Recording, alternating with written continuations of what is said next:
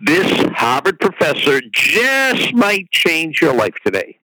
You've reached Success Hotline, message 11,111. I'm Dr. Rob Gilbert, and today is day number 52 in the 98-Day 7C Challenge. And today's message is specially dedicated to the amazing Tricia Clark and the executive team at Amprod Holdings in Springfield, Missouri.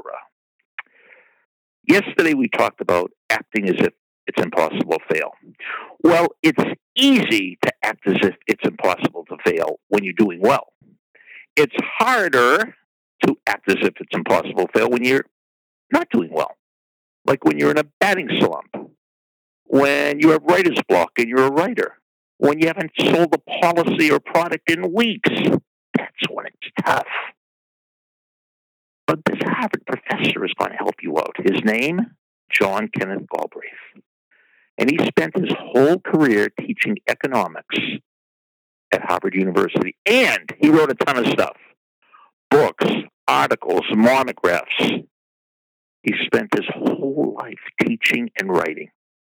And late in his life, he was being interviewed.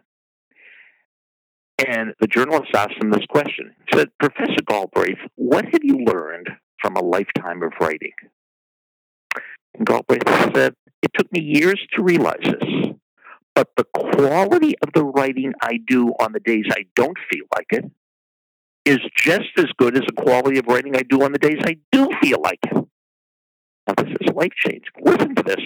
The quality of the writing I do on the days I don't feel like it is just as good as the quality of the writing that I do on the days I do feel like it.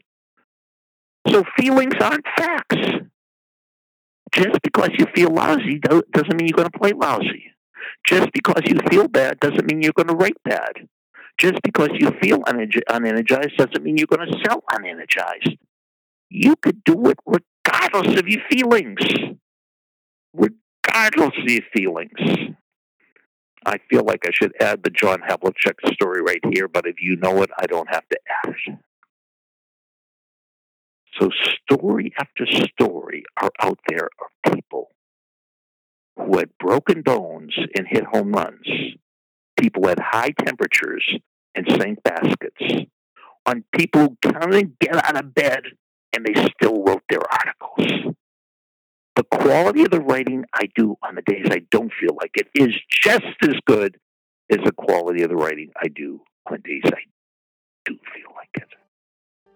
Amazing advice. Thanks for calling.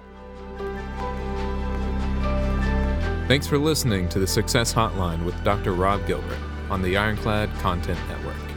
You can email Dr. Gilbert at sendmeastory@aol.com.